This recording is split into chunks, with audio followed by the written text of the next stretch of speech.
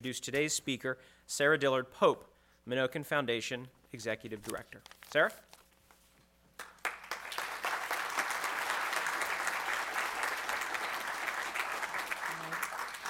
Good afternoon. As Paul said, I'm Sarah Pope. I'm the Executive Director of the Menoken Foundation in Warsaw, Virginia. We're in the heart of the Northern Neck region. We own and operate a 500-acre property that was the home and plantation of Francis Lightfoot Lee, a signer of the Declaration of Independence. We manage the site, which is also part of the Rappahannock River Valley National Wildlife Refuge, really as a 500-acre classroom for heritage and natural resource conservation. We're very proud to be co-sponsoring today's lecture with VHS. We have a long friendship with the Historical Society that goes back to our organization's founding in the mid-1990s. VHS has really been a mentor to us as our little organization has grown over the past 2 decades through the wise advice of Charlie Bryan, of Paul Levengood, as well as Nelson Langford, who helps us tell the story of Menoken through the Banner Lecture Series. Some of you may remember the Banner Lecture presented by Calder Loth several years ago, where he detailed the poignant, strange, wonderful story of Menoken, this National Historic Landmark and pristine Georgian gem, partially collapsed in the 1960s. However, the fine woodwork was saved, and the dining room can actually be seen upstairs in the Story of Virginia exhibit. So let's go on to the presentation. Francis Lightfoot Lee was born in a position of power and influence, made possible through the groundwork laid by the 3 previous generations of his Northern Neck family, and his position was strengthened through his marriage to Rebecca Tayloe, daughter of John Tayloe II. Dr. John Coombs today is going to talk about the rise of a distinct class of affluent families to economic, social, and political dominance in Virginia during the 17th and early 18th centuries. It's without doubt one of the most important developments in the Old Dominion's early history. As a group, however, the gentry were far from homogeneous. Our speaker, Dr. John Coombs, will discuss the foundations of power that were common across all ranks of the elite, as well as the circumstances that allowed the Lees, Tayloes, and their neighbors and kinfolk, the Carters, to achieve distinction as the colony's first families. A little background on Dr. Coombs. He's an associate professor of history at Hampton-Sydney College. He received a BA in political science from Arizona State University in 1989 and his PhD in history from the College of William and Mary in 2004. His research focuses on the politics, society, and economy of the early Chesapeake. Dr. Coombs' forthcoming book, The Rise of Virginia Slavery, offers a major reassessment of the timing and character of the colony's conversion from white to black labor and the role that pivotal transition played in the emergence of a dominant class of gentry planners and the formation of African American society. He's also the co-editor with Douglas Bradburn of an essay collection entitled Early Modern Virginia, Reconsidering the Old Dominion, which was published by the University of Virginia Press in 2011. Please join me in welcoming John Coombs, who will speak to us about the planter oligarchy on Virginia's Northern Neck.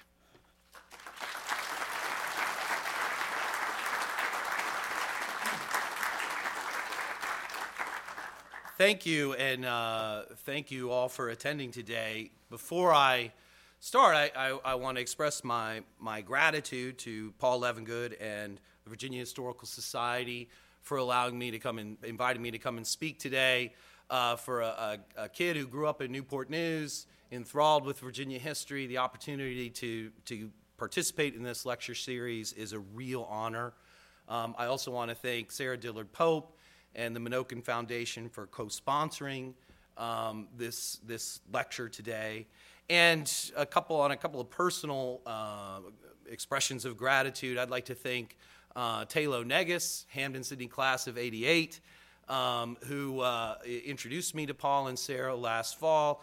And I would be seriously remiss in not thanking John Tayloe Emery, Hampton-Sydney class of '92, who generously supplied me with the image of John Taylor I that appears there on the title page for this lecture, and I use throughout the talk. I mean, I think it's really a great benefit for somebody who studies Virginia history that when you find yourself in a jam, you can simply call up the current master of Mount Airy and ask him, can you give me an image of your ancestor? And boom, there it is in my email box, and particularly an image taken by an accomplished photographer like Taylor Emery. And as an editorial note, I should mention that no Carters or Lees participated either in the arranging for or preparing of this talk. Okay. The rise of the Virginia gentry has long been a subject of interest to historians, but in tracing their story, scholars have tended to emphasize those clans sometimes designated as the first families of Virginia, who occupied the highest rungs of the colony's social and political hierarchy. Bernard Bailyn, in his path-breaking article, Politics and Social Structure in Virginia, published in 1957, mentioned Virginia's great 18th century names, such as Bland, Burrell, Byrd, Carter, Diggs, and Ludwell, and particularly focusing on the fact that the progenitors of this aristocracy, as he described them, generally arrived a decade either side of 1655. Edmund Morgan's specific mention of the Ludwells, Byrds, Carters, Spencers, Wormleys, and Corbins in the chapter of his landmark 1975 study, American Slavery, American Freedom, focusing on the conversion from white to black labor in 17th century Virginia, similarly highlighted the upper echelons of the colony's elite. And more recently, the late Emory Evans, longtime professor at the University of Maryland, in a 2009 study, A Topping People, The Rise and Decline of Virginia's Old Political Elite, 1680 to 1790, focused on 21 families whose combined political, social, and economic power, he argued, quote, allowed them to become the most influential people in the colony. But to concentrate on the FFE's bakes in, if you will, an oft-overlooked geographic bias in an analysis of the gentry's rise. In a recent scholarship by Lorena Walsh, longtime student of the early Chesapeake, one of the path-breaking natures of her work is her discovery and argument of the fact that far from being kind of a homogeneous colony economically, Virginia actually was an amalgamation of 3 different subregions. And here I have them highlighted on this map. As you can see, the Northern Neck region was really split in half. Part of it, the northern half, the Potomac River counties of the Northern Neck, were part of what Walsh called the Orinoco region, or after Orinoco tobacco, which was the strain first developed in the early years of the Virginia economy, but over the course of the 17th century increasingly became a product designed for the continental European market. The second subregion she identified, in the biggest one, in light gray, is known as the sweet-scented subregion. Sweet-scented tobacco was a strain that planters developed in the middle decades of the 17th century and increasingly became the preferred variety that was most in demand on the domestic market in England. And then the final subregion, stretching down the south side of the James River and up the Delmarva Peninsula or the eastern shore, I label the provisioning subregion, and this area increasingly abandoned tobacco production, particularly over the latter decades of the 17th century, and increasingly became kind of involved in intercolonial trade with the Caribbean island colonies, and goods like pork and beef, corn, wheat, and so forth, and wood products. So the colony was different, and if we overlay Emory Evans's 21 planters onto this map, you can kind of see the bias, right? And that the overwhelming majority of the first families of Virginia had their base of operations in the sweet-scented subregion. And this is not by accident, hopefully, as I'll make clear in the course of this talk. Okay, so in case you can't see it, only 4 of these prominent Virginia families were grounded in the Northern Neck. They were the Carters, represented here by Robert King Carter. The Lees, represented here by Richard Lee II.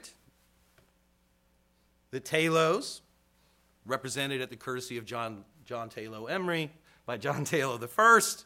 And finally, the Fitzhughs, represented here by William Fitzhugh I.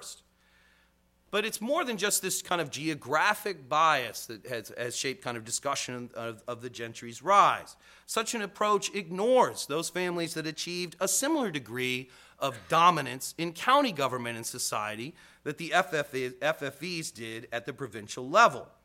We have to, in thinking about the rise of the Virginia gentry, we should not discount families such as the Balls and Foxes of Lancaster, the Presleys and Neils of Northumberland, the Masons of Stafford, the Griffins of Old Rappahannock, Richmond County, eventually in 1692, and the Ashtons, McCartys, and Washingtons of Westmoreland. What I'd like to do now is discuss the more important attributes shared broadly across all strata of the Virginia elite, and then move on to examine the circumstances that allowed families such as the Carters, Lees, and Talos to achieve a degree of wealth and prominence that their gentry neighbors did not. Obviously, in a plantation economy, one, at least in most areas, grounded in the production of tobacco, one of the key elements of the gentry's rise was their investments in land.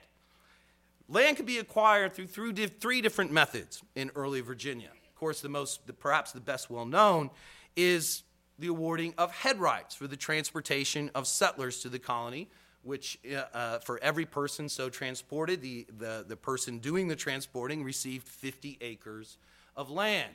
And the cost of transportation, paying for somebody's passage from England to the Chesapeake, roughly cost about £6 per person. Another way of acquiring land was through buying up land that it had escheated to the crown. This could be purchased at the much cheaper rate, if you had access to it, of 2 pounds of tobacco per acre. And finally, a method which evolved over the course of the 17th century and that was not sanctioned by law was that one could purchase rights from the secretary's office at the rate, depending upon your influence and your ability to persuade, of somewhere between 1 and 5 shillings per 50 acres. And eventually, this method would be enshrined in law and in revision to the statutes in 1705 at the rate of 5 shillings per 50 acres. But the payment in that instance, as a result of that law, would go to the Receiver General for the support of the colony's government rather than to the Secretary of the Colony and into his pocket. Historian Martin Quitt's close study of land patents in 7 counties across the colony between 1676 and 1705 suggested that roughly 40% and perhaps as much as 50% of the total acres awarded were patented by county and provincial office holders, collectively whom we might identify as the gentry or the Virginia elite. Of the 32,119 acres patented during these three decades in Lancaster and Northumberland, the 2 northern neck counties that Quitt studied, his analysis indicated that 13,446 acres, or 42%, went to members of the gentry. Now, at a time when most Virginia plantations, or the plantations of ordinary Virginians, were about 250 to 300 acres, David Fox, the first of Lancaster County, had 6,000 acres. John Washington the first had 6,900 acres. William Presley the first, who died in 1657, had 2,200 acres, and his 2 sons, William II and Peter Presley, patented another 3,500 acres, so the Presley family as a consortium controlled about 5,700 acres. John Carter I had 10,721 acres. Richard Lee the first, at least something in excess of 16,000 acres, and William Fitzhugh, partly owing to his position as agent of the Northern Neck Proprietary, acquired 33,168 acres over the course of his life. So these men owned a great deal of land. Now, of course, the possessions of thousands of acres would have been of little worth without the labor to work it. And a second attribute shared by all strata of the gentry was aggressive investment in slaves. The growth of slavery in the 17th century, in many respects, is an almost exclusively elite story. Between 1635 and 1660, office holders claimed 76% of blacks listed in land patents and 82% of those listed in land certificates issued at the county level. These are the mechanisms through which people were awarded those head rights that I just discussed earlier. Between 1661 and 1699, the gentry were awarded 71% of the 1,636 blacks listed in land certificates, which for various reasons, if anybody's interested, I can dive into after the talk is over, are far more accurate measure of laborers actually imported by individual Virginians. Now, what this means is that far from waiting until the latter decades of the 17th century to begin investing in slaves, the gentry were across all ranks were very aggressive in acquiring them. You can see here this is based on a complete study of all surviving Virginia court records between 1635 and, well, ultimately 1730, but on this chart through 1700.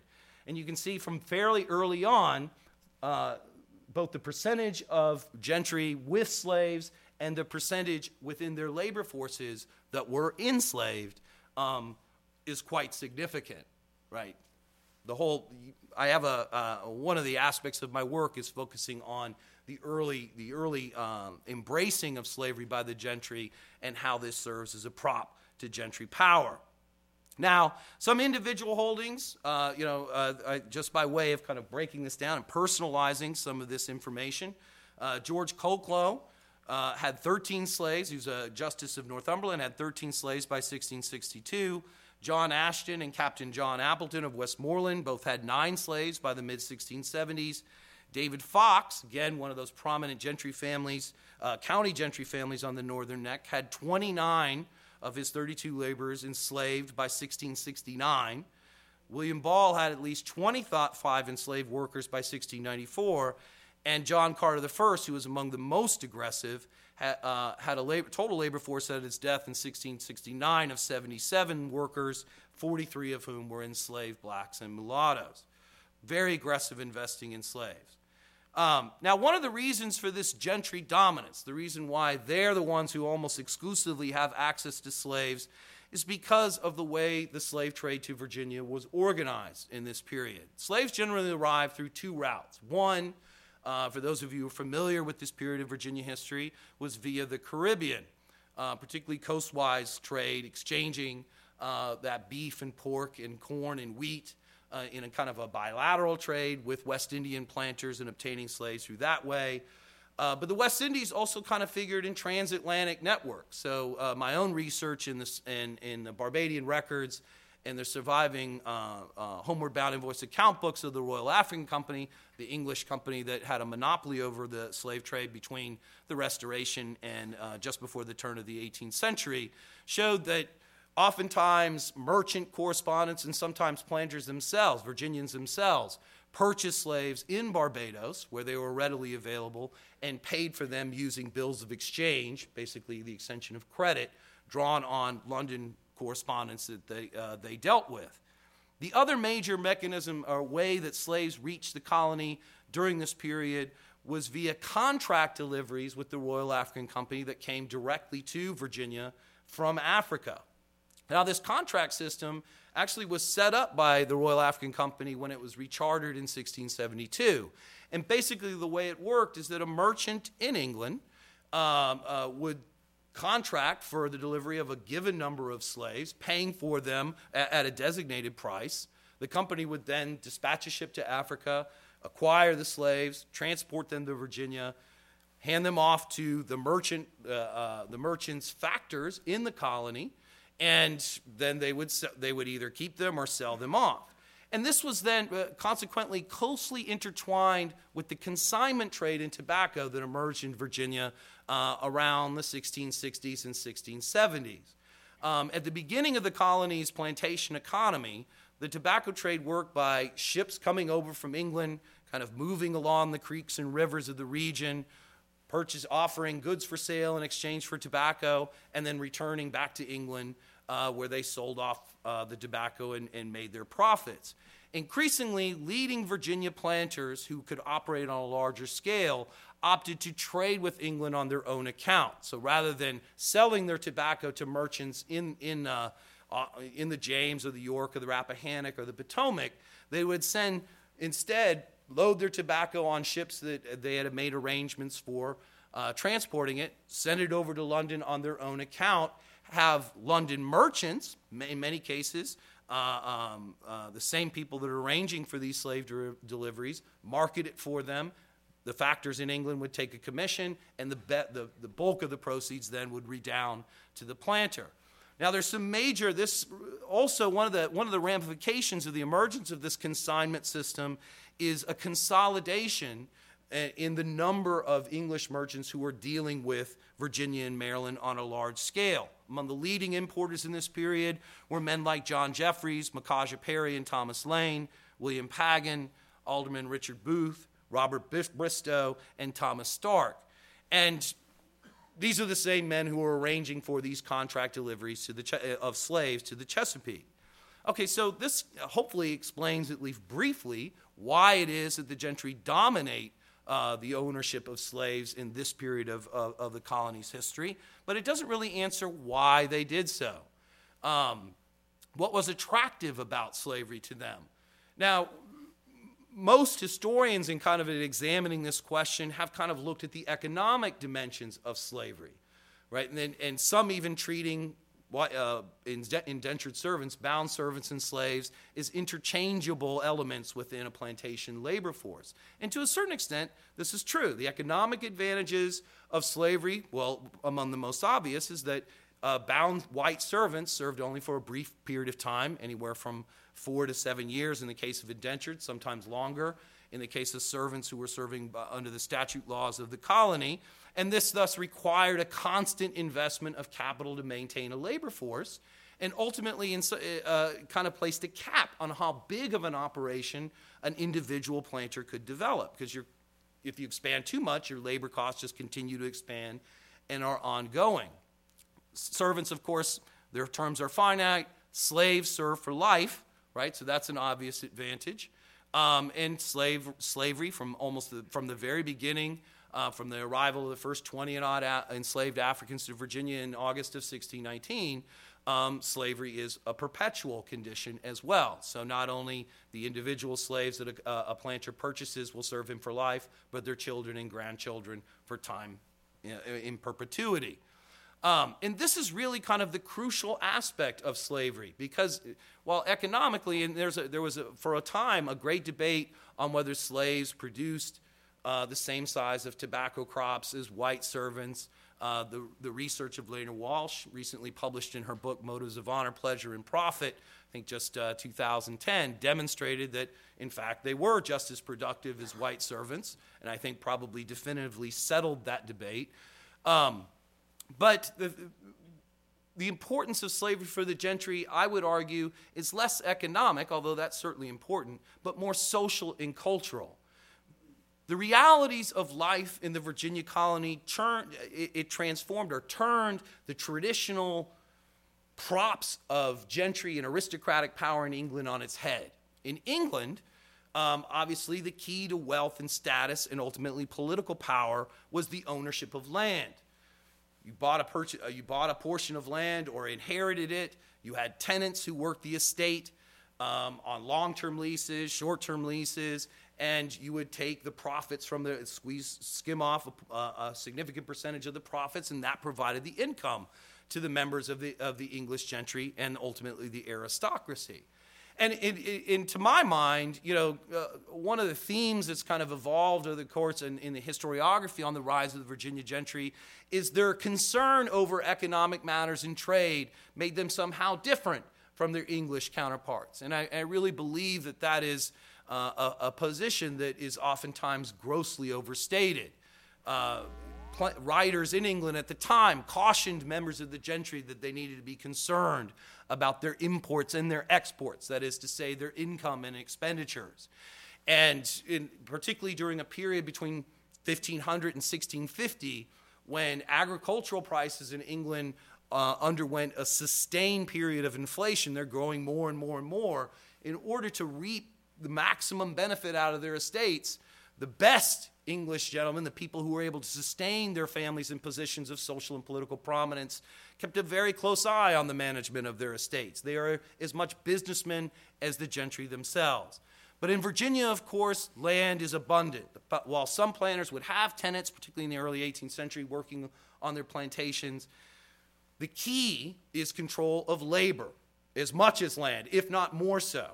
And so slavery provides a mechanism of passing down the productive capacity from one generation to another. It is slavery that sustains economic, social, and political prominence over multiple generations, because the gentry on both sides of the Atlantic, both in the Chesapeake and in England, do not think necessarily in terms of their individual economic or social achievement, but rather in terms of lineages. That the responsibility in the literature in England, the advice literature to gentry in England, is constantly emphasizing the fact that you're responsible for maintaining the prominence of your family. And I think to understand the Virginia gentry's embracing of slavery fairly early on, at a time when servants were still widely available, demonstrates that they have a mind on this objective, the sustaining not only the economic achievement for themselves in their own lifetime, but the sustaining of their families over long periods of time, so that their sons and grandsons would have a start in life that would enable them to achieve the same positions as they did themselves. And slavery provides a mechanism to do that. So I think this is probably the most important reason that Virginians began investing in slaves. And this attitude is in many respects reflected in their wills, particularly their early embracing of the mechanisms of primogeniture and entail, traditional legal props of gentry and aristocracy in England, to ensure that a critical mass of land and labor would pass down to their descendants and be beyond their ability to dissipate through wildly unbridled consumption. Okay, so if these are kind of the attributes that are shared broadly across the gentry, what I'd like to do now is kind of turn attention to why is it that certain families surpass the rest. And all of these families that I'm going to focus on began with certain advantages. We look at Robert King Carter, my first example. He was the son of John Carter I, a member of the Council of State in Virginia, who, as I already mentioned, had 77 laborers, 43 of them enslaved, when he died in 1669. He had actually obtained 11 of these slaves, or at least a significant number, from another counselor, William Brockus, who had died in 1655, and John Carter did, as so many Virginians of his generation did, married Brockus's widow and therefore acquired a good portion of his estate. Carter received 1,000 acres of land and 1/3 of his father's personal property. Robert King Carter, about 14 slaves, by the terms of his father's will in 1669. But since his elder brother, John II, died with only a daughter in 1690, and the land given to both sons was entailed in the male line, Robert inherited virtually all of his father's lands eventually. So he began life with about 10,000 acres of land and 14 slaves, more or less, to start his career. A very significant advantage. Richard Lee II was the second son of Counselor Richard Lee I, and he inherited, at his father's death in 1664, Paradise Plantation in Gloucester County, together with, quote, all of its laborers, cattle and hogs, tools and utensils, and corn. In the elder Richard Lee's will, exactly what the makeup of that labor force was and what its size was is not detailed, so we don't really know. But it was certainly probably fairly sizable. He married, very fortunately, Letitia Corbin, the daughter of Counselor Henry Corbin, and through her account acquired another 2,000 acres of land and 400 pounds cash. And this is a characteristic. These are the two instances in the case of the Northern Neck gentry. But as you look across the first families of Virginia, there's this kind of capricious circumstance, and I don't know if it was intentional. I assume not, but of timely deaths leading to the consolidation of the estates in the hands of a single heir at a very crucial moment in time. So when Richard's elder brother John died in 1673, Richard acquired, as heir at law, John did not have any children, Machotic Plantation in Westmoreland County, together with a labor force of 24 workers, 15 of whom were enslaved. The Taylor legacy is a little bit more complicated and actually occurs a little bit later. John Taylor, the first father, and we don't have an image of him, was the nephew and heir of Colonel William Taylor of York County, who was the husband of Elizabeth Kingsmill and a member of the Governor's Council in 1651, and again between 1652 and his death in 1655. William Taylor II, the nephew, was a JP and emigrated to the colony. Probably he was born about 1645. He's definitely in the colony by about 1680. Was a justice of the peace and a militia captain of Old Rappahannock County by 1686, and was later promoted to major and later colonel in Richmond County, which Old Rappahannock was divided into Richmond and Essex in 1692. Much like Richard Lee, William Taylor II married very well. He married Anne Corbin, a younger daughter of Councillor Henry Corbin, and through her acquired 1,000 acres of land and 450 pounds.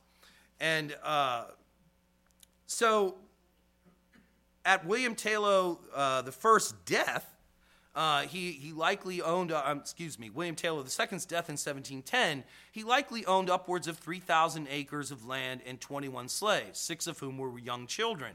But since he left no will, there's no telling what proportion of this property descended to John Taylor I, pictured here, but his share was likely the most sizable since he was the eldest son and he served as executor of the estate. Now, John Taylor I, having inherited a considerable amount of property from his father, which certainly placed him among the upper tier of county-level gentry in this period, John Taylor married the widow of Stephen Lyde in 1713, a man he had been working with and whose management of estates controlled by a number of Bristol's investors he had taken over. And after a contracted court battle with the family, Stephen Lyde's relatives, he eventually acquired thereby another 1,000 acres across the river in Essex County, 10 slaves, and 200 pounds in cash. So, much like his father, at the very beginning of his career, John Taylor I ranked in the upper tier of county elites in terms of land and slaves. Okay, so all of these families have advantages, and we can imagine that if nothing else had changed, there was a very good chance of them rising higher in society. Robert Carter succeeding to his father's place on the council, Richard Lee I, perhaps even John Taylor, given his entrepreneurial spirit, captured by Laura Croghan Camoy in her book Irons in the Fire, might have also advanced as well. But things didn't remain the same.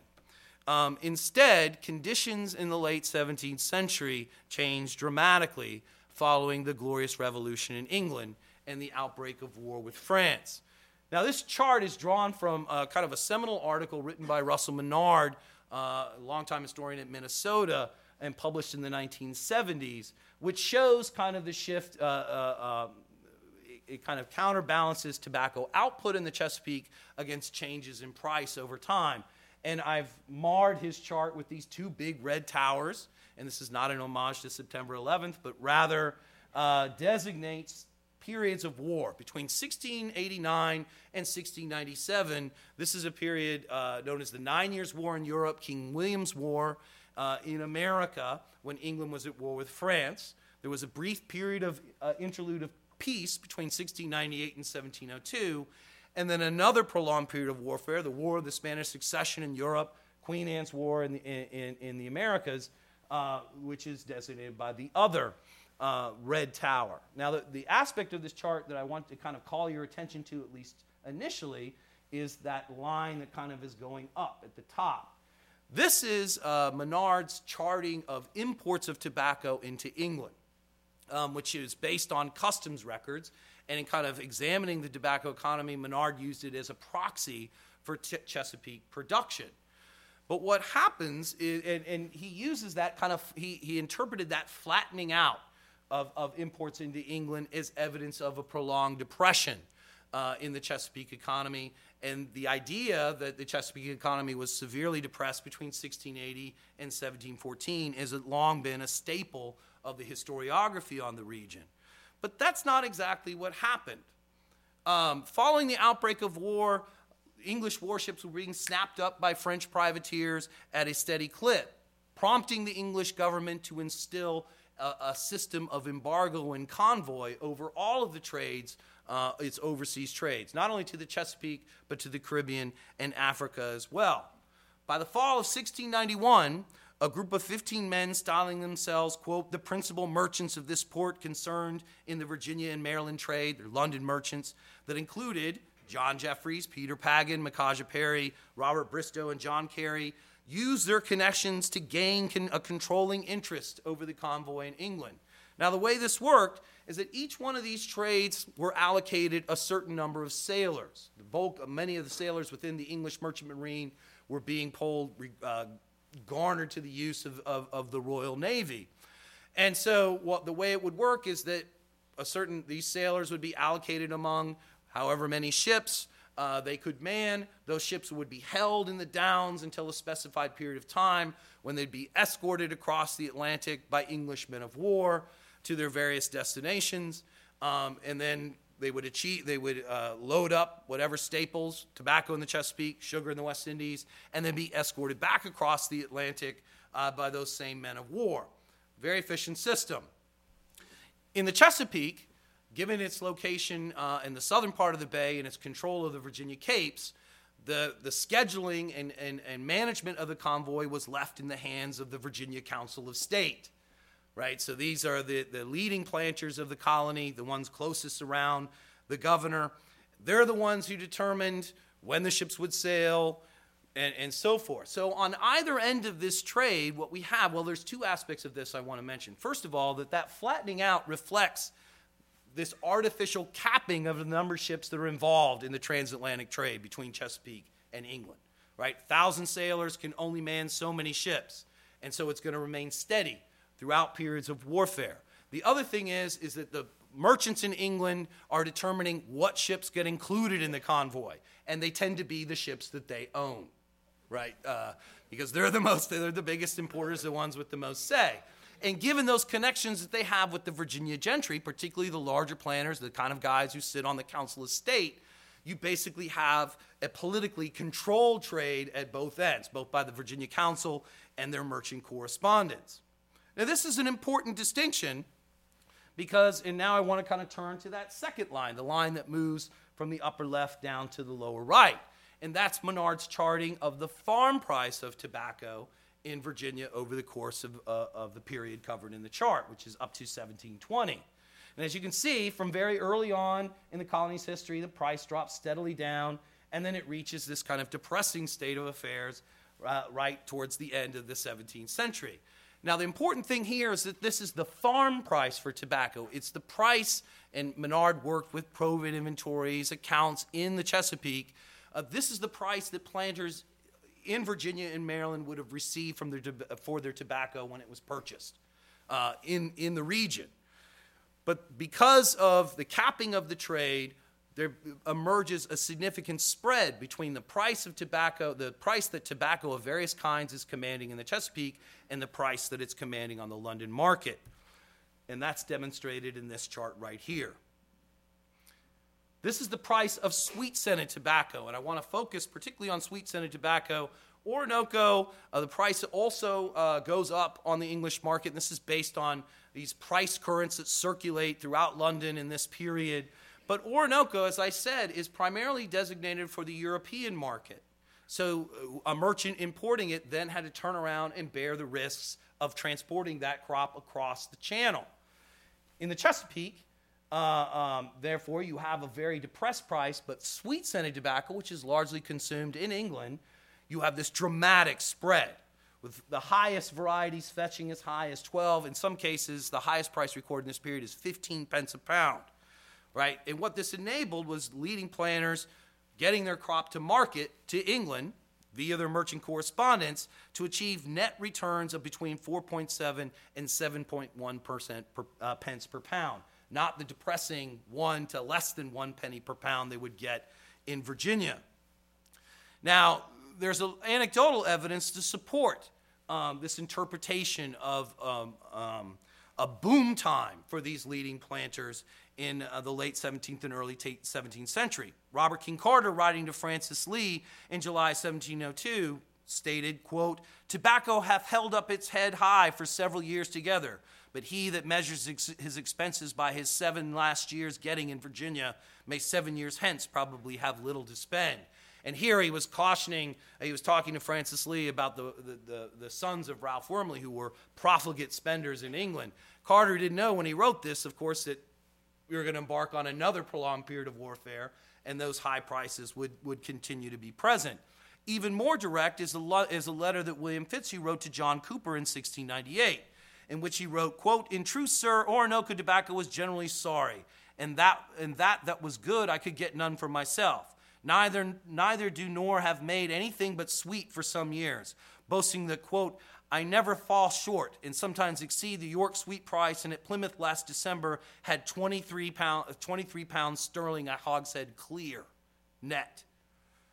Now, in a 1691 letter to English trader John Carey, William Byrd had promised that he could ship 300 hogsheads by himself if Carey could send over a suitable vessel, which 6 years later would have brought him a net return of 3,493 pounds sterling, 15 shillings, at the median hogshead weight of the period and the lowest sweet-scented price. So that's a fairly conservative estimate. In 1720, so planters during this period are reaping a windfall of profits off the tobacco that they're sending over for England. And we see this sending over to England. We see this evidenced in a number of different ways. In 1720, an account taken of the remaining estate of William Churchill's widow Elizabeth, who had been previously married to Councillor Ralph Wormley, listed cash sums in the hands of Virginia and English factors totaling over 3,600 pounds sterling. That's cash. That's not the value of her slaves and plantations, everything in Virginia, just cash that she has available. Now, with these kinds of windfall profits, planters were able to invest heavily, expanding their plantations and their enslaved labor forces. Robert King Carter was able to buy near 80, about 80 slaves from Colonel George Braxton of King and Queen County in 1727, picking, quote, the choice of the ship, 3 men to 1 woman at 20 pounds per head. In order to cover their costs, he drew on no less than 5 different merchants whom he regularly consigned tobacco for the total sum of 1,490 pounds Virginia currency. Now, the thing that's kind of extraordinary about that is the largest inventoried labor force in Virginia in the 17th century belonged to Carter's elder brother John. In 1690, it numbered 107 slaves. So here's Carter buying 80 in one shot with cash. In addition to control over the convoy, this alliance of leading planters and London merchants succeeded in eliminating loose or bulk tobacco from the trade, which had been an objective since really the 1670s, eliminating the monopoly of the Royal African Company over the English transatlantic slave trade, which dramatically opens up the availability of enslaved workers to Chesapeake planters during this period, and forcing uncooperative Virginia Governor Francis Nicholson from office. The leading families of the Northern Neck solidified their positions of dominance during these years. Richard Lee, at his death in 1714, owned well over 20,000 acres of land, and although the extent of his slave holdings can't be determined, his inventory and will together named 53 slaves. John Taylor I, incredibly successful, at his death in 1747, had 20,000 acres of land and at least 327 slaves.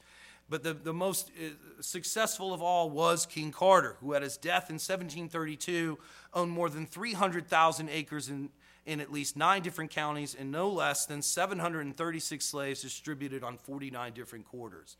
This is a scale of operation, it's unsurpassed in the history of the colony.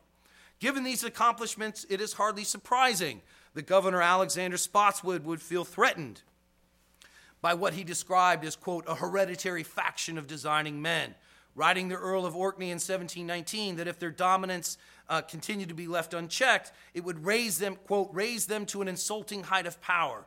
I take the power, interest, and reputation of the king's governor in this dominion to be now reduced to a desperate gasp, he wrote, and if the present efforts of the country cannot add new vigor to the same, then the haughtiness of a Carter, the hypocrisy of a Blair, the inveteracy of a Ludwell, the brutishness of a Smith, the malice of a Byrd, the conceitedness of a Grimes, and the scurrility of a Corbin, with about a score of base disloyalists and ungrateful Creolians for their adherents, must for the future rule this province.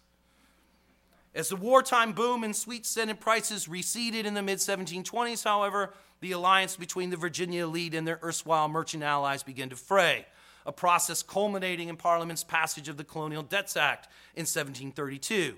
This legislation, which put Chesapeake planters' real estate at risk for book debts established by the oath of a British merchant, in contrast to the legal protection afforded real property in England. So now all of a sudden, all an English merchant has to do to claim indebtedness, a Virginia planter is indebted to him and seize his real property in Virginia is say that he owes him money.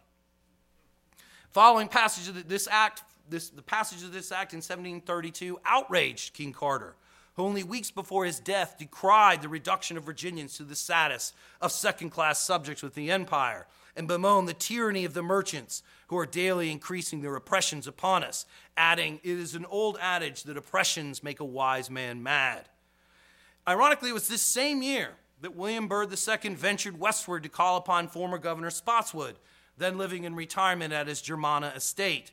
As their conversation turned to public affairs, particularly the controversy then raging in Massachusetts over the settling of a permanent salary on the province's governor, Spotswood famously remarked, quote, that if the Assembly in New England would stand bluff, he did not see how they could be forced to raise money against their will. For if they should direct it be done by act of Parliament, which they have threatened to do, though it be against the rights of Englishmen to be taxed, but by their representatives, yet they would find it no easy matter to put such an act in execution. Now, decades would pass, of course, before Spotswood's prescient comments would prove true. And certainly, Virginia kind of muddled through the middle decades of the 18th century, perhaps experiencing prosperity during prolonged periods of war in the 1740s, and finally in the 7 Years' War between 1756 and 1763. But that idea of second-class status within the English Empire continued to stick in their craw. And as relations with England, resulting from following parliamentary taxation of the colonies, the Sugar Act, the Stamp Act, and so forth from the early 1760s, the planters of Francis Lightfoot Lee's generation, grandson of Richard Lee II and husband of Rebecca Taylor, the granddaughter of John Taylor I, would take matters in their own hands. But that is a story for another time. Thank you.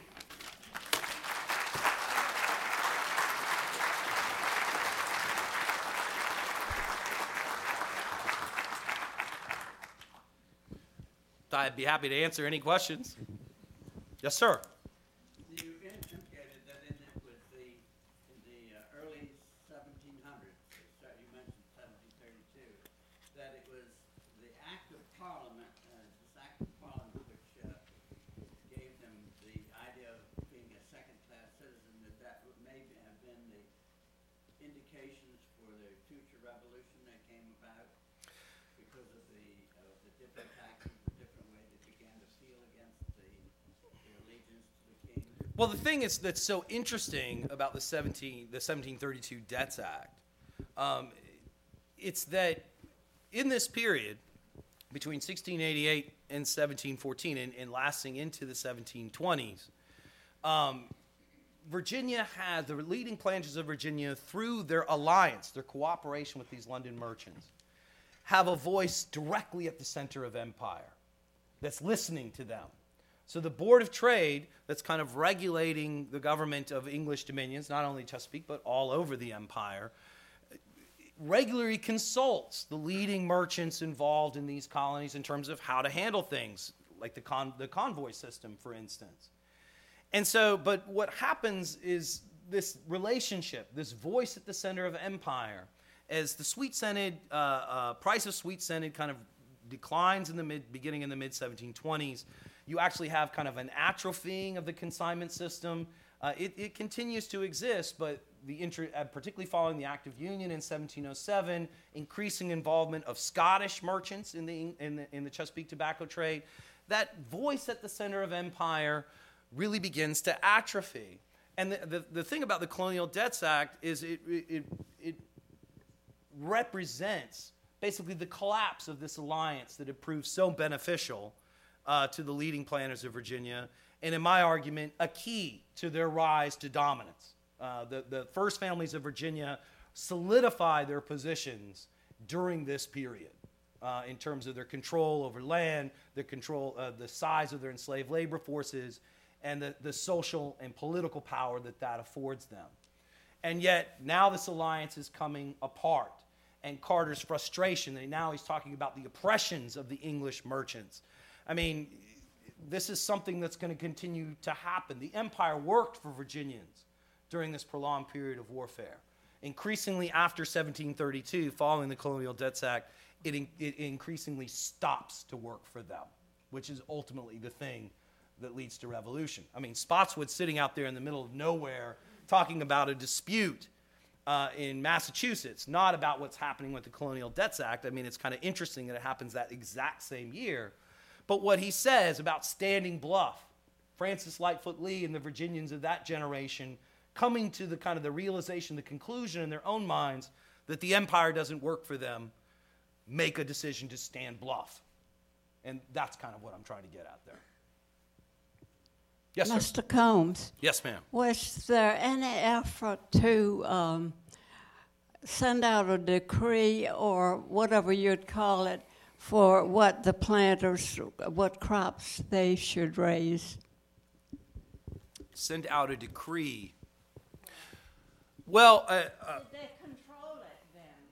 Did they control it? Well, the realities of this system, it works very well, obviously for the Virginia elite.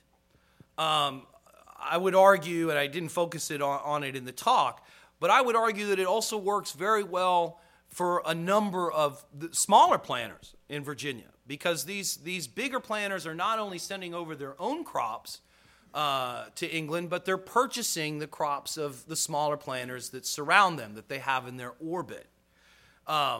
So sweet-scented tobacco growers do pretty well in these periods. In fact, Lorena Walsh's research shows that sweet-scented, even in the Chesapeake, maintains an elevated price relative to Orinoco throughout that period. This system does not work at all for Orinoco growers, and particularly Maryland. They don't control the convoy. They have to basically take whatever the Virginians give them in terms of cargo space, and this is a very difficult time for them. In the case of the provisioning sub-region, which is not connected to the Chesapeake at all, I think it's also a very good time. Not only my own research using in the prices of the provisioning trade show a threefold increase in the price of various goods Virginians shipped to the West Indies during these war years. And of course, as these fleets kind of collect in Hampton Roads, you have this city of seamen that are just consuming beef and pork and wheat, and English men of war spending pounds sterling on provisioning their fleet. In fact, a letter from an English admiral that's sent down to Virginia, I think it's in during the period of Queen Anne's War. He basically instructs the Virginia governor to buy up all the pork he can get his hands on because he's sending down a fleet. So I think this is also a good time for them. People are making their decisions about what to grow. I mean, I'm sure those who are in the disadvantaged areas are retrenching. It's a difficult time for them. There's no doubt in my mind that there are hundreds, if not thousands, of hogsheads of Orinoco tobacco that are rotting dockside in Maryland. And in fact, the evidence that we have from Maryland, they hate this system. It's a disaster for them. It's not for Virginians. So I hope that answers your question. There's nothing politically dictated about what people should and should not do. Question, sir. Were there similar dynamics, interactions, events, and so on going on elsewhere in the other colonies, South Carolina, so forth? Well, South Carolina is an infant colony in this period. It's only founded in 1670. So that's perhaps not a great example. But in the West Indies, yes. The convoy regime really focuses on Barbados. Barbados is like the O'Hare Airport of the Caribbean of the late 17th century. In terms of trade from England, trade from Africa, trade from North America, people come to Barbados and then disperse to Jamaica and the Leeward Islands. And that's owing in large part to Barbados' position as the easternmost of the Lesser Antilles. These are profitable years for Barbados. Jamaica is devastated by this, and the Leeward Islands are as well. Wartime is very, very difficult. And I think the thing that, in this interpretation I've developed along with my colleague and frequent collaborator, Doug Bradburn, in fact, much of the information I'm giving here is from an article he published in the William Mary Cordu last summer. But it's important that we kind of look beyond generalizations about was this period a depression, was it good, and look more specifically at groups of people in different regions on how kind of the unfolding of events shape things differently. I haven't studied the Caribbean material nearly as closely, but from what I can discern from what I have done, it's not nearly, I mean, it's actually pretty good in Barbados, which is able to get its sugar to England, not so good for other islands in the English West Indies. Yes, sir. Can you speak a little more about entail and the role that planners are using that? And also, it seems like there's a comparable family dynasty in the merchants and the London merchants that have continuity with these Virginia families. Well, yeah, but the London merchants eventually, following the Act of Union, they'll lose their position as the Scots get more deeply involved in the trade. And there's also changes in terms of the drawbacks on duties and stuff that actually bankrupts a lot of these larger London firms early in the 18th century. With respect to primogeniture and entail, primogeniture, of course, is the practice by which inheritable property passes to the eldest son. This is kind of the standing state of affairs in English common law and in Virginia as well. So if you have a person that dies intestate, that is to say without a will, by law, all of his property, except for the third that's given to his widow, is going to pass to the eldest son. And writings on the time like Koch and so forth draw out these elaborate kind of schematics about how these estates descend. Entail is a mechanism that allows a person who's acquired property to direct the line of descent.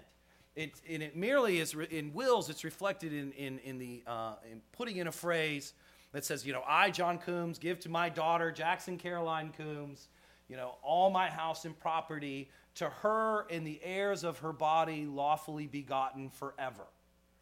And what that means is she only has a life interest in the estate. She can't sell it. There's restrictions on what she can lease with it. She can't pass it on to her children. In fact, unless I could say the heirs male of her body lawfully begotten, I could say the heirs female of her body lawfully begotten forever. She doesn't really, basically every time when she dies, my dead hand rises from the grave and points at the next heir. And what this means in practical terms is that if, a grandson, a great-grandson of one of these men who had worked so hard to establish one of these great estates, spends too much money on finery or drink or whatever, that property that's entailed on him cannot be gotten by creditors. They can't get at the land, they can't get at the slaves.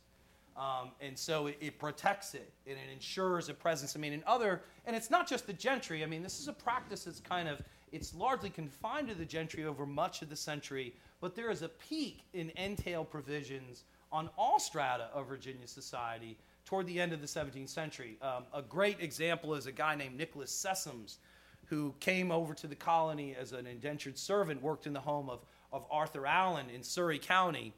And Allen actually kind of helped him get his feet on the ground. He worked he extended his indenture. Allen was kind of a mentor to him.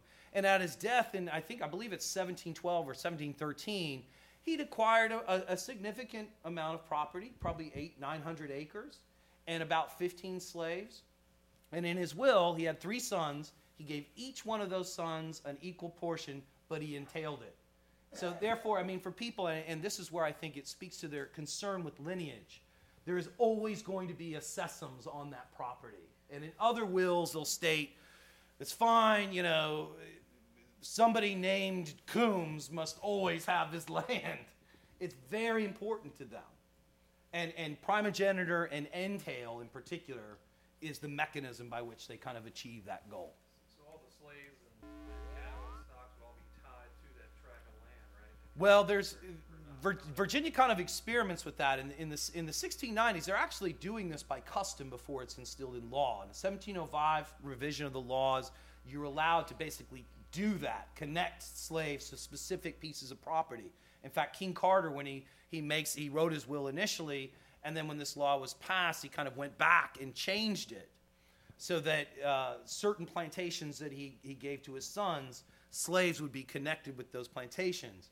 The problem is this proves quite difficult, in fact, unworkable, because those slave populations continue to reproduce, continue to grow, and eventually you have lots of slaves and a limited amount of land. So Virginians actually will reverse that or get rid of that law. But if you just entail slaves on a descendant and land kind of separately, it works. I mean, it works for them. Yes? I wonder if you could clarify one point for me. The small Virginia growers of tobacco, say growing sweet tobacco, if they wanted to sell, were they forced to take that $2 figure selling to the elites of Virginia, and then the elites were able to capture that whole difference between 2 and 12 or 13 or 14 for themselves? And was that the first example of crony capitalism? Well, yes, the technical term for it is rent seeking. But yes, well, I mean, all of these planters, they had, regardless of what area of Virginia you're talking about. But if I'm a small planter in a time of peace, I have a number of options available, right? That ship can come down the river. Guy will say, I'll give you X amount of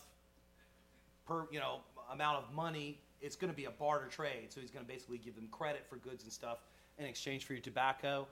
But what's also happening even before this period is that these smaller planters are going and buying the things they need at the stores of their larger neighbors. So they accrue debts over the course of the year. And yes, they're getting the farm price for tobacco, which is that penny per pound, or in the case of sweet scent, about 2.1 pence per pound. But the thing is, though, is that I don't want to overstate the course. It's not like it's collusion necessarily between these great planters. In fact, they compete with one another. The letters of William Byrd are filled with his concerns about competition from what he calls Pagan's concern. It's a group of John Pleasance and Richard Kennan, a couple of planters in Henrico, who are tied to William Pagan. Byrd, along with a number of planters in Henrico and Charles City and James City, are connected with Makaja Perry. And so you have these kind of consortiums of great planters in consignment relationships that compete with one another. So there still is competition. But, and I think this is one of the reasons, I mean, they could have stuck it to these people unbelievably, because nobody's getting a hogshead, a barrel, a leaf of tobacco on one of these ships unless they say so. But there's a limitation on that because there is some competition that exists within the system. But as a group, it's rent-seeking. Yes. The political manipulation of the market. John, I'm going to have to cut it off there. We are past our time, but thank you so much. I'm sure you'll be willing to answer questions. Sure. Thank you.